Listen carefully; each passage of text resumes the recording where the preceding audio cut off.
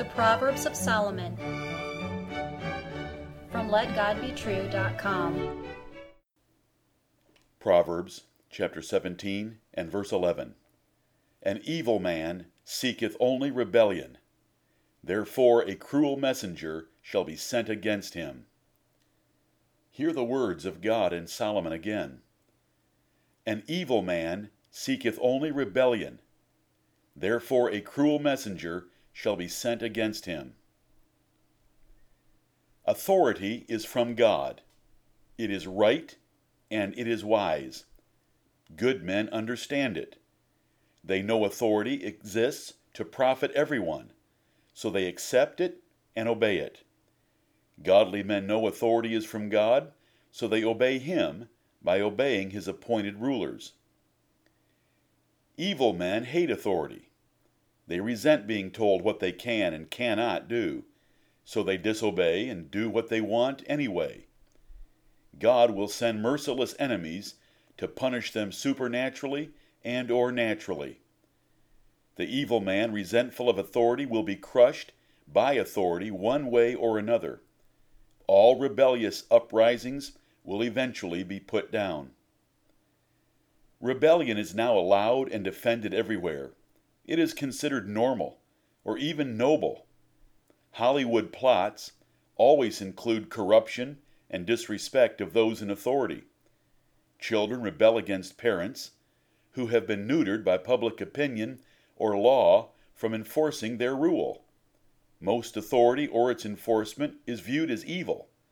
Society is reaping the horrible costs of this foolish experiment, as is evident to even a casual observer. Rebellion is a terrible sin. It shows how arrogant, contrary, malicious, and willful man can be. God compared it to witchcraft. When you see it, you have found an evil man. These fools cannot submit to correction or government, so they must rebel.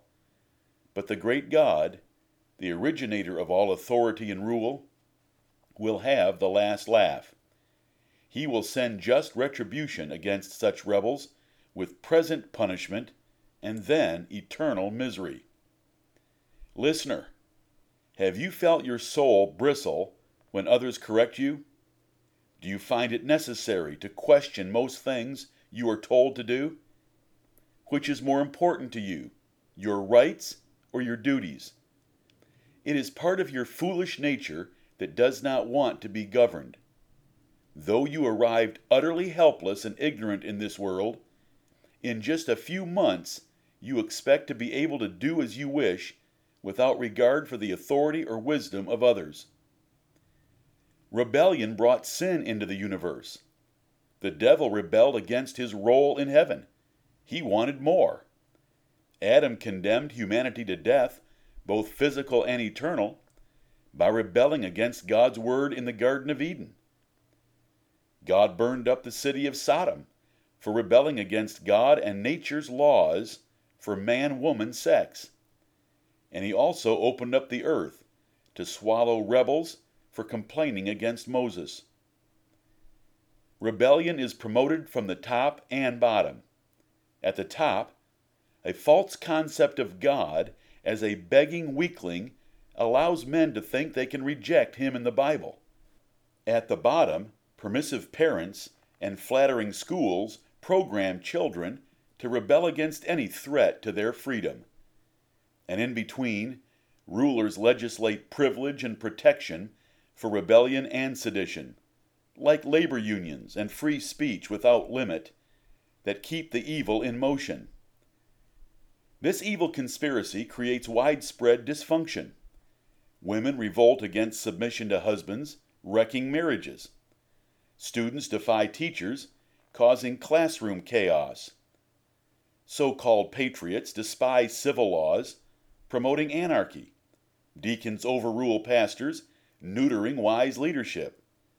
Women have short hair, men have long hair, rap is called music, Picasso is called an artist, piercing tongues is accepted, and adultery is called having an affair. The Lord, the great God, will punish rebellion against His word or His ordained authorities. He kept Moses from Canaan for rebelling against a single command. He describes civil rebels that speak disrespectfully of government rulers as comparable to rabid dogs needing to be put down. Beware. Consider Solomon's wisdom about rebellious children as he wrote it in Proverbs chapter 30 and verse 17. The eye that mocketh at his father, and despiseth to obey his mother, the ravens of the valley shall pick it out, and the young eagles shall eat it. And Solomon also wrote, Whoso curseth his father or his mother, his lamp shall be put out in obscure darkness. This type of preaching may not be politically correct today, but remember that God inspired it through the wisest king. Consider Solomon against rebellious citizens in Proverbs chapter 24, verses 21 through 22. My son, fear thou the Lord and the king, and meddle not with them that are given to change, for their calamity shall rise suddenly, and who knoweth the ruin of them both? And he also wrote, The fear of a king is as the roaring of a lion. Whoso provoketh him to anger sinneth against his own soul. Especially in America, citizens presume it is their right to disrespect and rail on rulers. Listener, it is wisdom to learn obedience and submission to authority today. Appreciate it. Rejoice in it. All authority begins with God, so you must first examine and measure yourself by obedience to His commands and rules for your life. The Bible then clearly states your duties in 5 spheres of human authority: family, marriage, civil, employment, and religious. Learn them, do them, and teach them to your children. The greatest submission to authority was Jesus Christ submitting to a false trial, torture, and a crucifixion death planned by the Jews and executed by the Romans. He asked God his Father for a way out of the event, but he fully obeyed His will and voluntarily became the victim of the most inhumane crime in history. This holy example should motivate and direct your submission to the authority in your life. Amen.